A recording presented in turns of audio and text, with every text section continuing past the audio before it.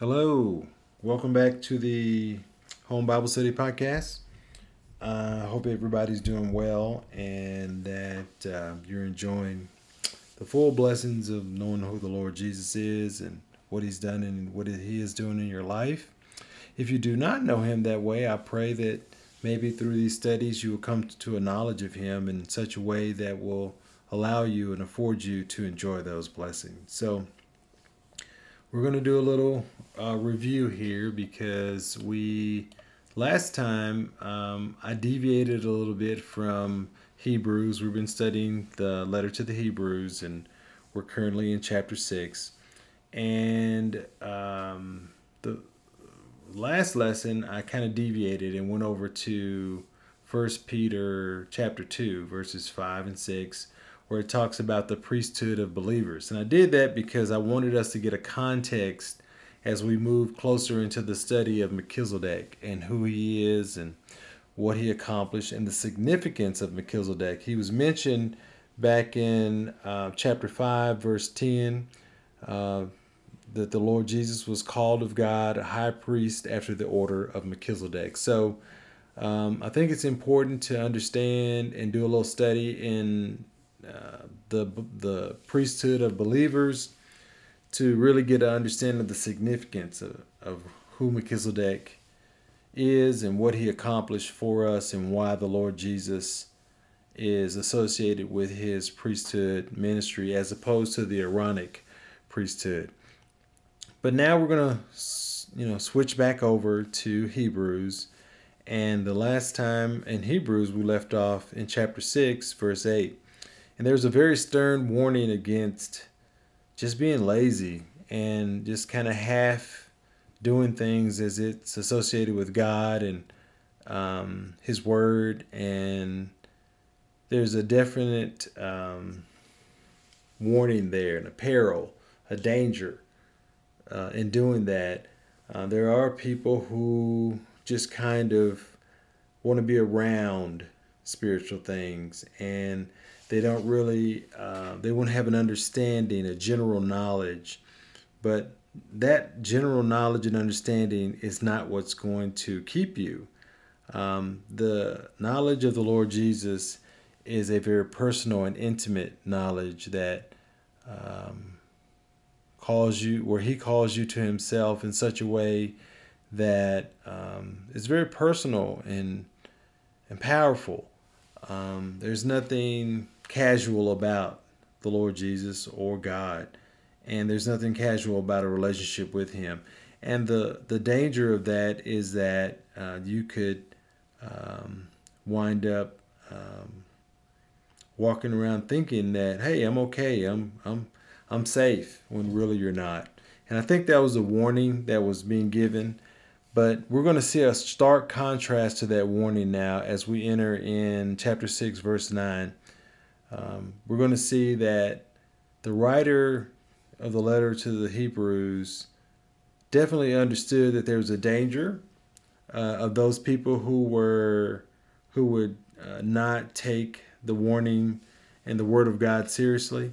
There's a danger of that. But he makes an evaluation of the people that are receiving this letter, and he has words of encouragement, because that can be very discouraging. They were going through a really hard time, and you may be going through a very hard time. You may be facing some very difficult things right now, and you may be questioning, well, does God love me? And am I doing what I'm supposed to be doing? That's what happens when we are faced with difficult trials. They test our metal, and that metal gets put under the fire, and we need that because it proves who we are, and it tests our relationship. It makes our relationship stronger. So now we come to, first we had the warning, and now we come to encouragement. Now, this part is kind of special to me because I have one of the gifts of the Spirit that I have is exhortation. And I truly believe that you receive the gifts that you need the most. And so I need to be encouraged. I need exhortation. And here we see a beautiful exhortation from the writer to the people. and it's so full of value and wealth, and I just pray that the Lord has gives me the ability to point out some of those things in the proper way and do Him and His Word justice. So starting here in Hebrews chapter 6, verse 9, I'm going to read it. He says, but, that's the contrast word, okay? From all the warnings that he gave prior in starting in verse 6, we have a but. And that little word means so much. It's so encouraging to see the transition from the danger that could be there, and now he's going to give us the encouragement to go along with that warning. And he says, but, beloved, we are persuaded better things of you, and things that accompany salvation, though we thus speak. For God is not unrighteous to forget your work and labor of love, which ye have showed toward his name, and that ye have ministered to the saints, and do minister. And we desire that every one of you do show the same diligence to the full assurance of hope unto the end, that ye be not slothful, but followers of them who through faith and patience inherit the promises. For when God made promise to Abraham, because he could swear by no greater, he swore by himself, saying, surely blessing I will bless thee, and multiplying I will multiply thee. And so, after he had patiently endured, he obtained the promise. For men verily swear by the greater, and an oath for confirmation is to them an end of all strife.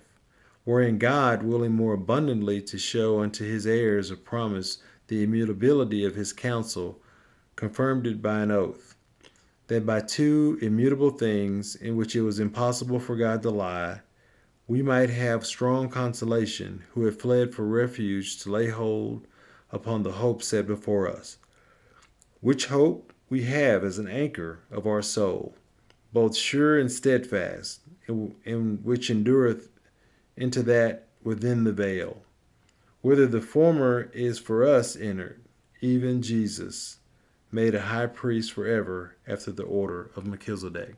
So there we go again. That Melchizedek pops up again. So it's important that we keep in mind the significance of Melchizedek.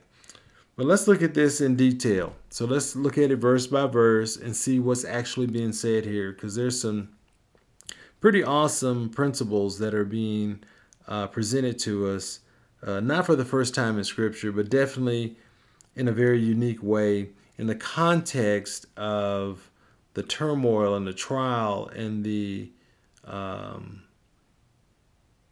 just the difficult things that were going on with the Hebrew believers. Now, don't forget that we're still talking about this heavenly calling, right? That's the big picture. Is, hey, we now have a heavenly calling. We no longer have an earthly ministry. We no longer have an earthly priesthood. We no longer have an earthly representation. Now we have moved to a heavenly calling. So all of our blessings are in heaven now. And we have direct access to those blessings through what was accomplished by the Lord Jesus. So that's the great encouragement, that we're moving away from the earthly things, the things that are a picture of what's in heaven, and now we're able to embrace those things which are in heaven, right? So that's what he means here in verse 9 in chapter 6 when he says, but beloved. Well, what does beloved mean? That means you're loved. Beloved by who? Well, definitely by the writer. He definitely loves them because he took the time to write this and put all this effort into ministering to them. But that's not, and they also should love one another. That's what we're told. Believers should love one another. That's a sign. One of the spiritual, the fruit of the Spirit is love. But here I think beloved predominantly speaks of that Jesus loves them. And that's something that we all need to hear. You know, we need to be reminded that Jesus loves us. And there's a lot of things in this world that will try to throw at us some version of love. Oh, you know, people say, oh, I love you, and this, that, and the other. But we need to understand that there's no greater quality of love. There's no greater love that we can experience than to be loved by an eternal God. And we need to understand and meditate on that love more often. But that's what we are. We're beloved of God. And that's why he says, we are persuaded, I am sure of better things of you. So he's saying that, you're not gonna be lazy. You're not going to quench the spirit. You're going to do those things associated with growing in grace. You're not going to remain immature and just concentrate on the milk that babes drink. You're going to move on to weightier things because we need to. We have to grow in grace and knowledge of the Lord. It's so important for us so that we can be able to represent Him, so that we can live the best life that we could possibly live. It's associated with our growth. And it may not feel good, it may not look good, it may not smell good, but it's good for us.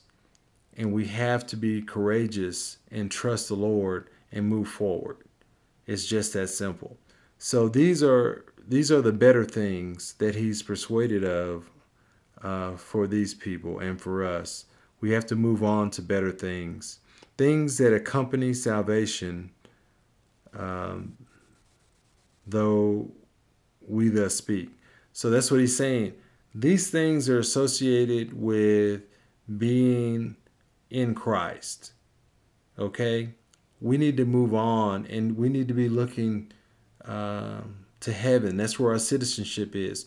There's an old saying that people are so heavenly minded that they're no earthly good. Well, that's not really accurate because that's where all of our hope is in heaven. And if we keep our eyes on what's before us, like Paul said, the prize of the high calling, if we keep our eyes on that, we're going to behave and carry ourselves in such a way on earth to where we'll be able to have treasure stored up in heaven. So there's a definite link between our heavenly calling and what we do here on earth, right? Because if you're conscious of the fact that this is only temporary, that your real reward, your life, your existence is in eternity with the Lord Jesus, then you're not going to place so much value on the things of this world that they take you away from the promises of God. So it's very important that we understand that,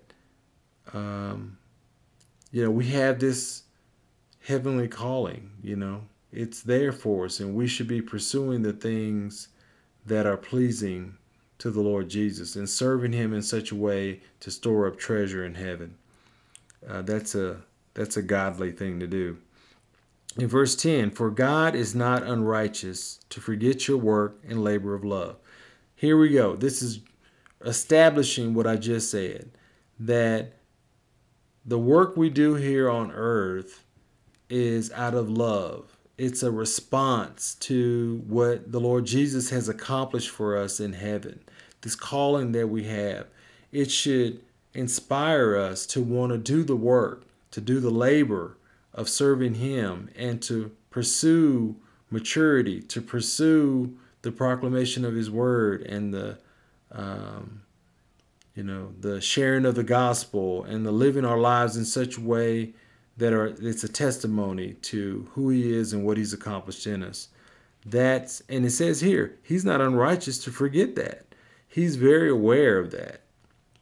And He knows that it's a labor of love. We're not doing this because we think it's going to earn us some favor with God. Okay? We don't serve Him because it's like, oh, well, that'll put us in a better position with Him. No, we do it as a response to the love that He's already shown us. Right? He's already demonstrated His love in that He sent His Son, the Lord Jesus, to redeem us. And now we want to be able to give something to Him. And that's this work, the work with the things that accompany salvation. It's the labor of love. That's what that is. It says, which ye have shown toward his name. So these believers have already manifested these things. He said, I've seen these things. You've shown this already toward his name, in that ye have ministered to the saints and do minister. So here we see a very important aspect of what we're to be doing here. We are to minister to one another. Now, that could come in a lot of different forms. Sometimes it's a word of encouragement. Sometimes it's to do physical ministry where you actually help someone. You provide them with material blessing. You say, hey, here, you need this and I have it. I'll give it to you. Sometimes it's a strong back. Sometimes it's a monetary gift. Sometimes it's just company and being there and being someone that can listen and hear and hold a hand and encourage. So there's a lot of ways that we minister. And when I covered the lesson in 2 Peter, there was several things that we touched on that are associated with our ministry. The giving of thanks, praying for others and for ourselves. There's several things that we do while we're here that we do out of love for the Lord Jesus. And it says that he's not unrighteous to forget that. He's definitely not going to forget it. It brings him joy to see us ministering to one another. So that's what we should be doing.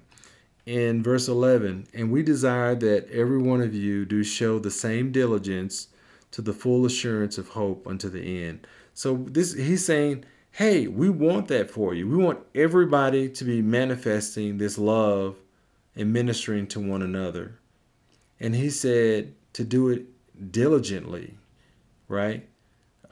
Be careful to do it in a way to where it marks your life. When people see you, they associate that ministry with you.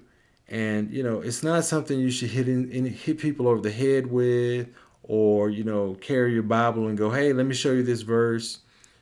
It should be something that comes from love, a place of love, and it should come from the Spirit. And as long as you're walking in the Spirit, you're not quenching the Spirit, this is going to flow from you like water.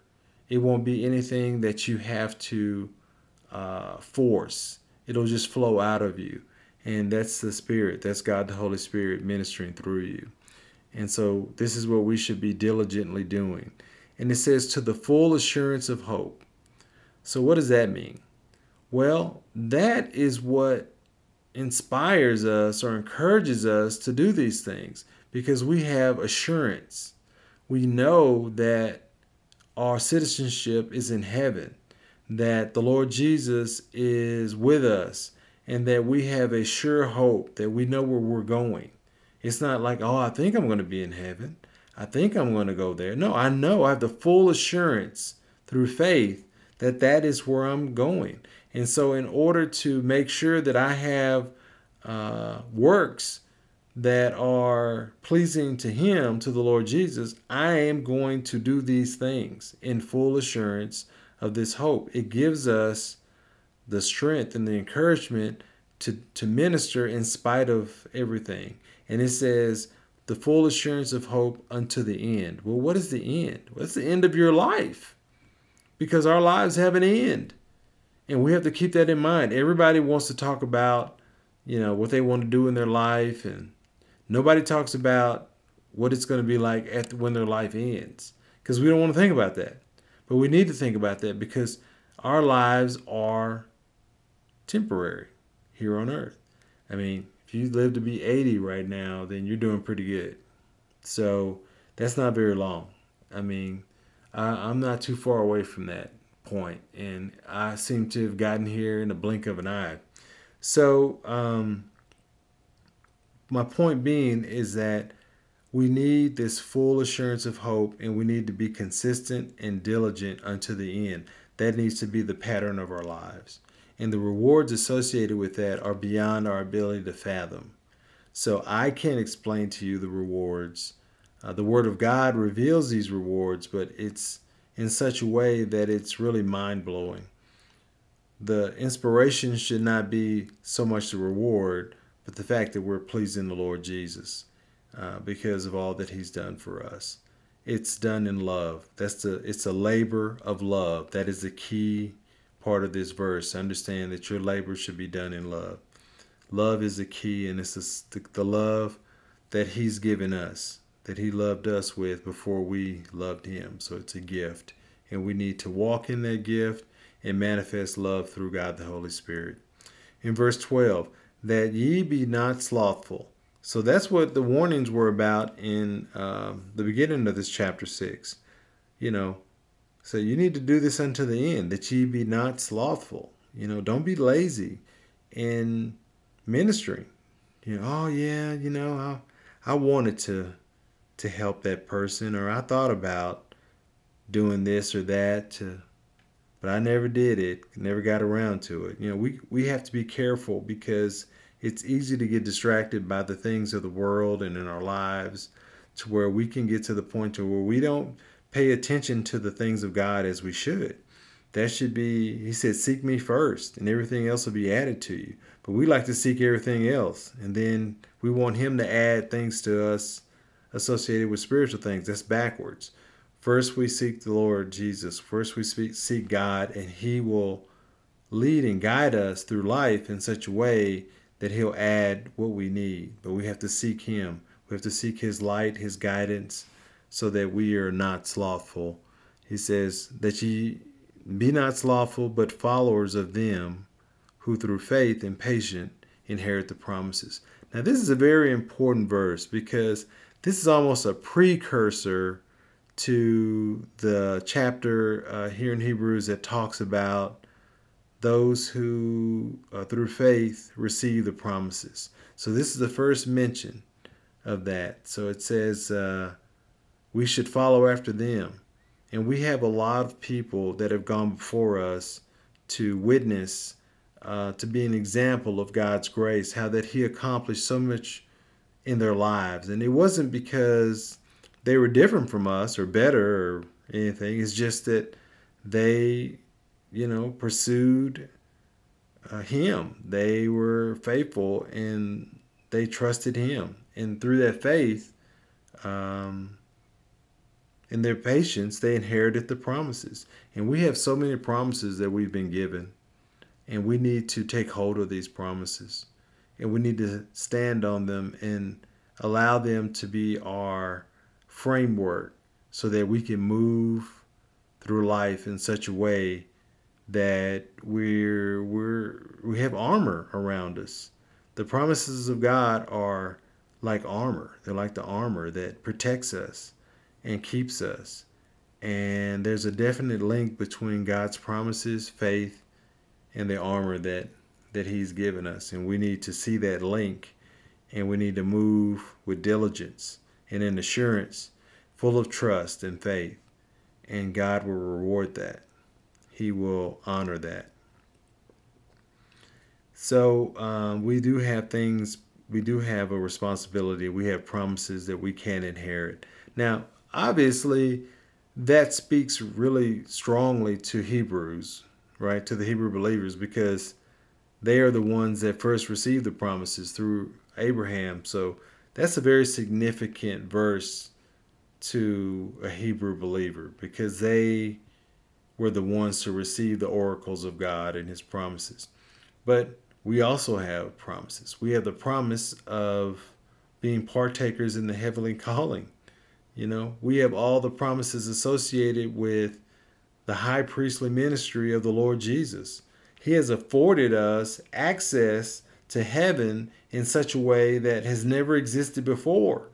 There's no temple. There's no tabernacle for us to go to. We don't have to go to priests and offer a sacrifice. It's all been done for us. And we have direct access to the Lord Jesus Christ. So, yeah, we have promises.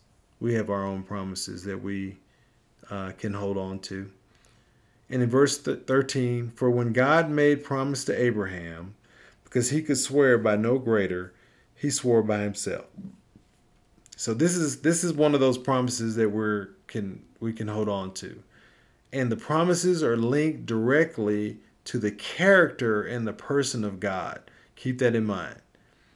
Our faith is in a person, the Lord Jesus Christ.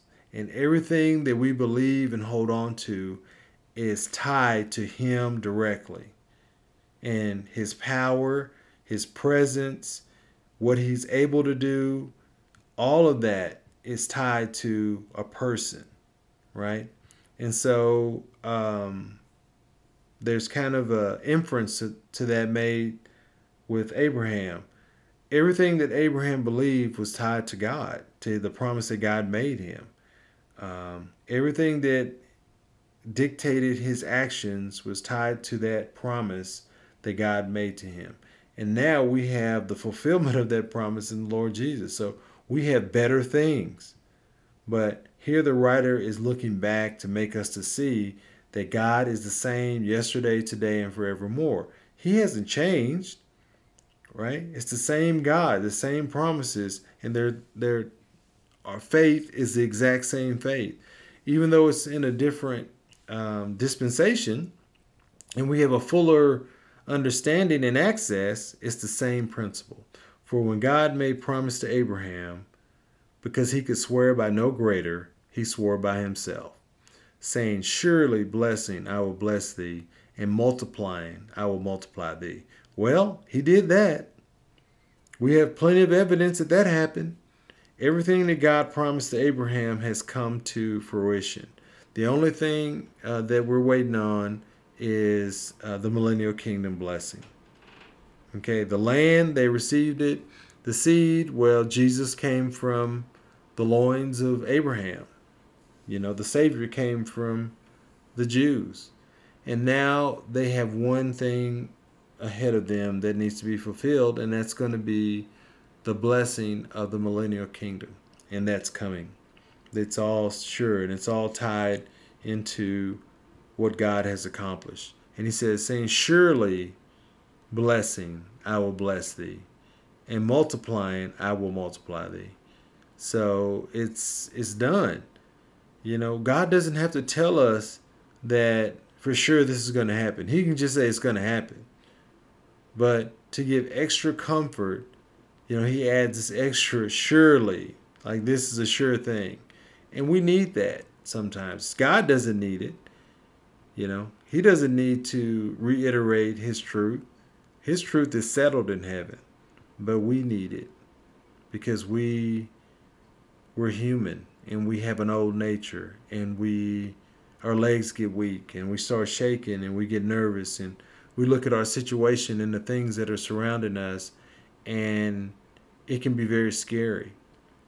But we don't have to be afraid because we have the whole armor of God. And that armor the power of that armor is in Jesus Christ himself. So it's very powerful. Okay? Very powerful. So the promises of God are sure. And verse 15, and so after he had patiently endured, we're talking about Abraham, he obtained the promise. Abraham obtained the promises. Well, one of the promises was he wanted an heir. He's like, I'm old and Sarah's old and I want an heir. And they try to do it their own way, and we know what happened there. We have the Ishmael. And we know the story of Ishmael. I mean, we see that story played out today in the Arab nation, and there's a continuous unrest over there between Arabs and the Jews, and it's not going to stop until the Lord Jesus stops it. And it's all from Ishmael and Hagar. But in spite of that, Abraham did receive the promises. Isaac was born, and from Isaac we have the Lord Jesus. We can see a direct line to the Lord Jesus. So if we just trust the Lord, if we just trust his word and put our faith in him and who he is, and we're patient, which fruit of the Spirit is patience, and we endure, that's fruit of the Spirit, that's endurance, we will obtain the promises. That's the message that this writer is giving. He's saying, look, we have this. It's ours. Okay? It's ours. Nothing's going to change what God has given us. It's waiting for us. It's as sure as He is. Okay? So just keep your eyes on Him and walk in the Spirit. Put on the whole armor of God.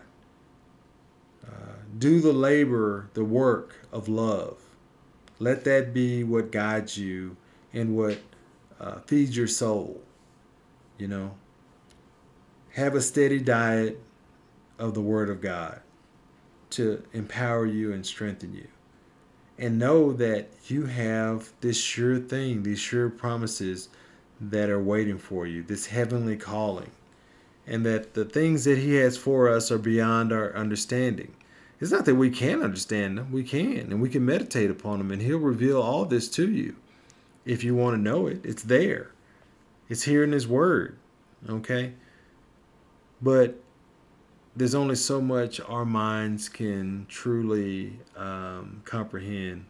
So we need God the Holy Spirit to expand us. And that's why we have to grow, so that we can expand and take in more of who and what God is and what He's accomplished for us.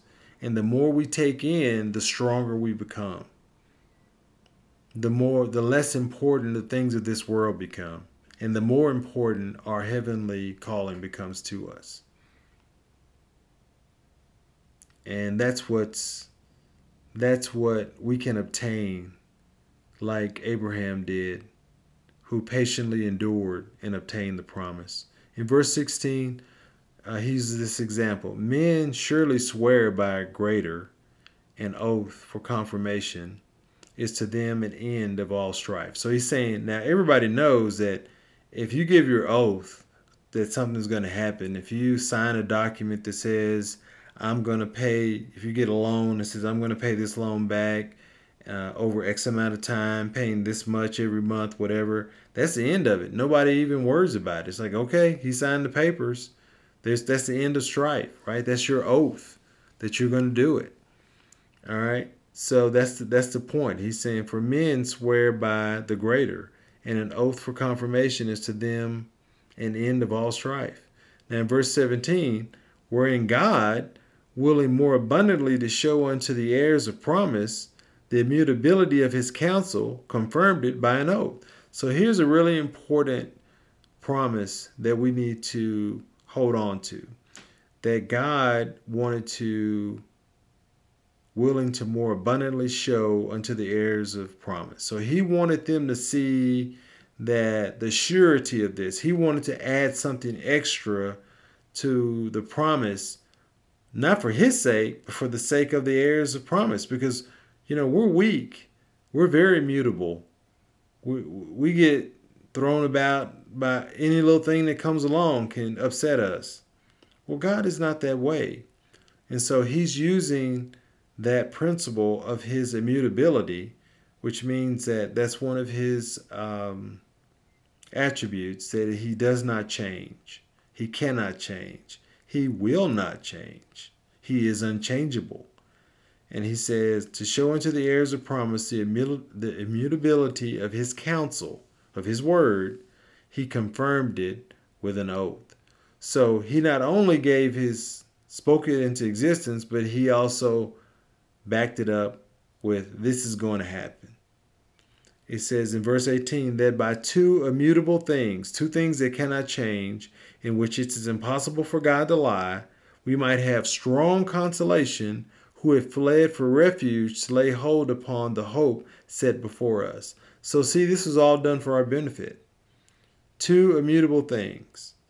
One, God, it's impossible for God to lie. That'll never change.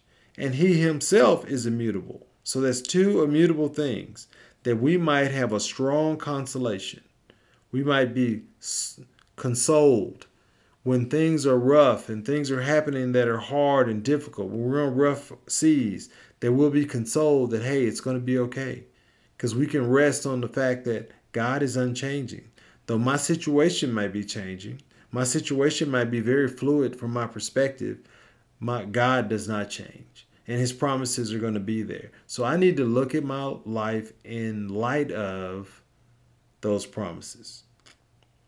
Okay? And that is what's going to give me a consolation and allow me to weather the storm. And it says that we might have strong consolation who have fled for refuge to lay hold upon the hope set before us. So you see this heavenly calling that we have that's been promised to us, that's been earned and sealed for us by the apostle and high priest of our profession, Christ Jesus. That is a refuge. That's a place that we can go in time of trouble, and we can know that, hey, we're safe.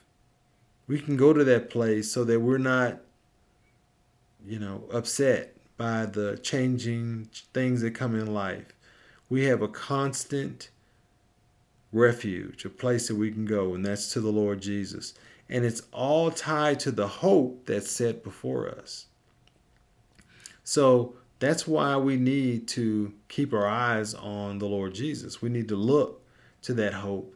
We need to hold on to his immutability so that we have a solid place to be in times of trouble. Verse 19, it says, which hope we have as an anchor. So there you go. There's that solid place. It's an anchor of our soul. It keeps our soul steady. When everything else around us is going nuts, we have this anchor for our soul. Everybody's like, they're going crazy. Like, why are you not freaking out right now? Well, because I have an anchor of my soul. Because I know the Lord is going to take care of me and he's going to lead me through this. Well, what if you die? Well, okay. It's all right. Because I have this, I'm a partaker of a heavenly calling. And I have this sure hope that I'm going to be with him. So if I die, then that's actually gain for me. I get to be with him from that point on. If I live through this, then I get to be a witness and a testimony of his grace. It's a win-win for us. And it's all tied to his immutability and his promise. It's all tied to the Lord Jesus and what he's accomplished. Like, you should be praising the Lord right now. This is so amazing, So that's what we have. We have this anchor of our soul. It's both sure and steadfast, and which entereth into that within the veil. So a good example of what I'm talking about here, before I start talking about this, where we enter into the veil, this anchor, if you ever study the book of Jonah, well, Jonah decided he didn't want to obey God and he was going to do something that God didn't want him to do. God told him to go to Nineveh, and he got on the ship going the opposite direction to Tarshish because he didn't want to go to Nineveh. And it just so happens on that ship to Tarshish, they came across some rough sea and it was bad. I mean, everybody on that ship was panicking because they all thought, well, we're going to die. I mean, it was a terrible storm. The ship wasn't holding up well. They were throwing stuff off the ship because they're like, we got to, throw this stuff off of here so we can live, We got to do everything we can do to make this ship to be able to make it through this storm. And they were freaking out. Everybody but Jonah. They're like, Jonah, what are you doing? Everybody else is freaking out and they're calling on their gods to try to save us, and you're not doing any of that.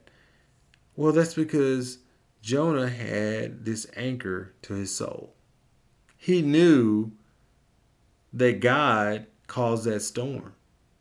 He knew that all of that was a result of his own rebellion. Well, how did he know that? Well, he knew it because he knew God. And he knew that he wasn't doing what he was supposed to be doing. He told him, yeah, all this is happening because of me. They're like, are you serious? He's like, yeah. He says, if you throw me off the ship, everybody will be fine. This is all because of me. So that's the kind of anchor that we have, is that he knew that he wasn't going to die. He wasn't worried about death, put it that way. It's not that he knew he wasn't going to die. He wasn't worried about dying because he walked that closely with God. But he also knew that all those storms that came were a result of his disobedience. And they threw him overboard, and guess what? The seas calmed. And he was immediately swallowed by this large sea creature. So that's a whole nother story, and Jonah learned a valuable lesson. But my point being is that we have peace that comes from knowing God's will. And we can see in the turmoil what his will is, where other people cannot. And that's a powerful witness. Those men that he witnessed to on that ship, they started worshiping God. They put away their pagan, polytheistic pagan worship, and they started worshiping the true and living God because of the witness and the testimony that was had by Jonah. Even in our disobedience, we have an opportunity to witness. And that's what happened. And these men saw that. They saw the evidence of the true and living God in what Jonah told them. And so we have that kind of powerful witness and testimony. And we need to keep our eyes on the Lord and hold on to that anchor and just watch and see how God uses us in the lives of people. Don't be like Jonah. If God tells you to go do something, go do it. Don't be like Jonah. He eventually learned that lesson, but he learned it the hardest way you can learn it. So back to Hebrews here. So we have that. We have this refuge, this place that we can go. We have this hope that's an anchor for our soul. And it says both sure and steadfast, meaning it's sure, we can count on it, and it's consistent, in which entereth into that within the veil. So it's important that we see what this means, this veil. Why are we talking about the veil now? Where did the veil come from? Well, the veil was that in the tabernacle, in the temple, there was the holy place and there was the holy of holies, and they were divided by a veil, right? And you can only go in there once a year, and it has to be by the high priest who was chosen beforehand to go in and represent all the people. Well, all of that is a picture of the holiness and the separation between God and man, right? Because of our sin, we can never enter into a personal, intimate relationship. We have to stay outside the veil. And everything that's personal and intimate and beautiful about God and his mercy is inside the veil. Well, how do we get there? The Aaronic priesthood couldn't get us there. Once a year, somebody could go in. And even then, they didn't know if he was going to go in there and come out. So they had to tie a rope around his leg and a little bell so they could hear him moving around. Because there's always this question, I don't know. Maybe God will forgive us. Maybe he won't. But we have better things. We have the Lord Jesus who has entered in and he has taken away that veil. One of the things, one of the miracles that are listed that happened when he died upon the cross was that in the temple, that veil was torn from the bottom up, right? So it was torn into, and because the way was made, he made a way to where he ended that separation. And so now we have this opportunity for a level of intimacy with the Lord Jesus, with God, that we've never had before. And it's all linked to his promises, to his immutability. And so now we have this intimacy, we have this access to be able to go before him at any time with anything we need, day or night. You wake up in the middle of the night, he's there. You know, doesn't matter. I may not be there. You may not be able to call me. You may not be able to call your mom or dad, but Jesus is always there. He's with you at all times for those of us who are saved. In verse 20, it says, whether the forerunner is for us entered, even Jesus. So it's saying of this veil, he's the forerunner. He's the one who's taken away that veil, gone into the Holy of Holies, and made a place for us. That's what he said. He says, I have to go so I can make a place for you. That's where I'm going. But I'm going to leave you, God, the Holy Spirit. But where I go, I'm making a place for you. And that's part of what his ministry was here, is that he has gone, he's taken away the barrier of sin that keeps us from that level of intimacy with God and entering into the Holy of Holies, even heaven itself, throne room of God. Now we can go there because of our forerunner, the firstborn of many brethren. He is our forerunner, the one who's took upon flesh and became like a man, so that men can have access to heaven. There's so much tied up into this word forerunner. He's done so much on our behalf. So he's gone and entered in for us so that we can enjoy this heavenly calling. Okay, so that we can be partakers of this heavenly calling. He has made a way for that. It says, even Jesus. And again, they use the word Jesus, not the Lord Jesus Christ, because many of these people knew him. And they needed to understand that this Jesus, who is and who was the Jesus that they interacted with, who is the Jesus that's in heaven, the same person. And many of them were able to they knew him. Even if it was in a casual way. They heard him speak. They heard him teach. They saw him feed multitudes of people and perform miracle after miracle after miracle. And they need to understand that, yes, it's the Lord Jesus Christ, but it's Jesus, the man who was like us, who made himself like us. And that speaks of an intimacy, a casual a relationship of closeness. We need to understand that all of that's been afforded to us by him. It says he was made a high priest forever after the order of Melchizedek. So again, we go back to Melchizedek. Jesus was made a high priest forever, and now we are entered into that priestly ministry. We have access to God, access to the Holy of Holies, and we are, in essence, representatives of him and his word. Each and every one of us who are saved. It doesn't matter how old you are, how young you are, your gender, none of that matters. If he has called you to service, you are a priest. You are part of this royal priesthood, because he is not only a priest, but a king. Melchizedek is the first and only one who held the title of priest and king. And here we see that the Lord Jesus is in that order.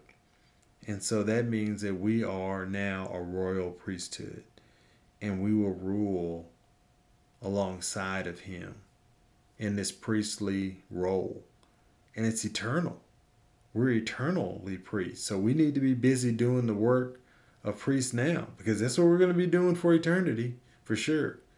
And it's all in worship and bring glory and honor to his name. So we'll pick up in chapter 7 next time, when we'll learn more about Melchizedek and the significance of his ministry and his relationship to the Lord Jesus. I hope you'll be praying for me as I continue to study. It's a challenging part of Hebrews, probably to me one of the most challenging parts, but I'm excited about it. I look forward to it, and just covet your prayers on my behalf. So here we see in the lesson today that we have these sure blessings associated with the work of the Lord Jesus. And I pray that you're able to see how that God is the same yesterday, today, and forevermore. He is immutable, and his immutability is one of our greatest benefits because his grace is unchanging. That's how we have an eternal salvation, because he's eternal. And we don't have to worry about, one day this might change and he might change his mind and say, "No, I'm done with you." It's not going to happen. There's nothing you could do or anything in the world that can separate us from the love of God in Christ Jesus. And I don't know where you are or what you're dealing with right now, but just know that there's nothing you can do that'll make him stop loving you. His love is eternal and it's forever and it won't change. Yes, you can change and you can do stupid things. I can do dumb things. We do. But he knows that. And his love is greater than us. Right? And we should all be rejoicing and praising him for his love. Let's close. Father, thank you for your grace and for your word and for the encouragement that is in your word. Thank you for this anchor for our soul that we need so desperately as we see this world winding in crazy patterns that make no sense to us. But we know we have you. The consistency of your love, of your grace, and the hope of this heavenly calling. It's something, Father, I pray that you would instill in each of those who are going through this lesson with us and all your people, that we would be encouraged and to serve you in such a way that we would be able to have our rewards in heaven, that we would know that we pleased you in the life that we live here. We pray, Father, you would accomplish that in us, because only you can. It's in Jesus' name we pray. Amen.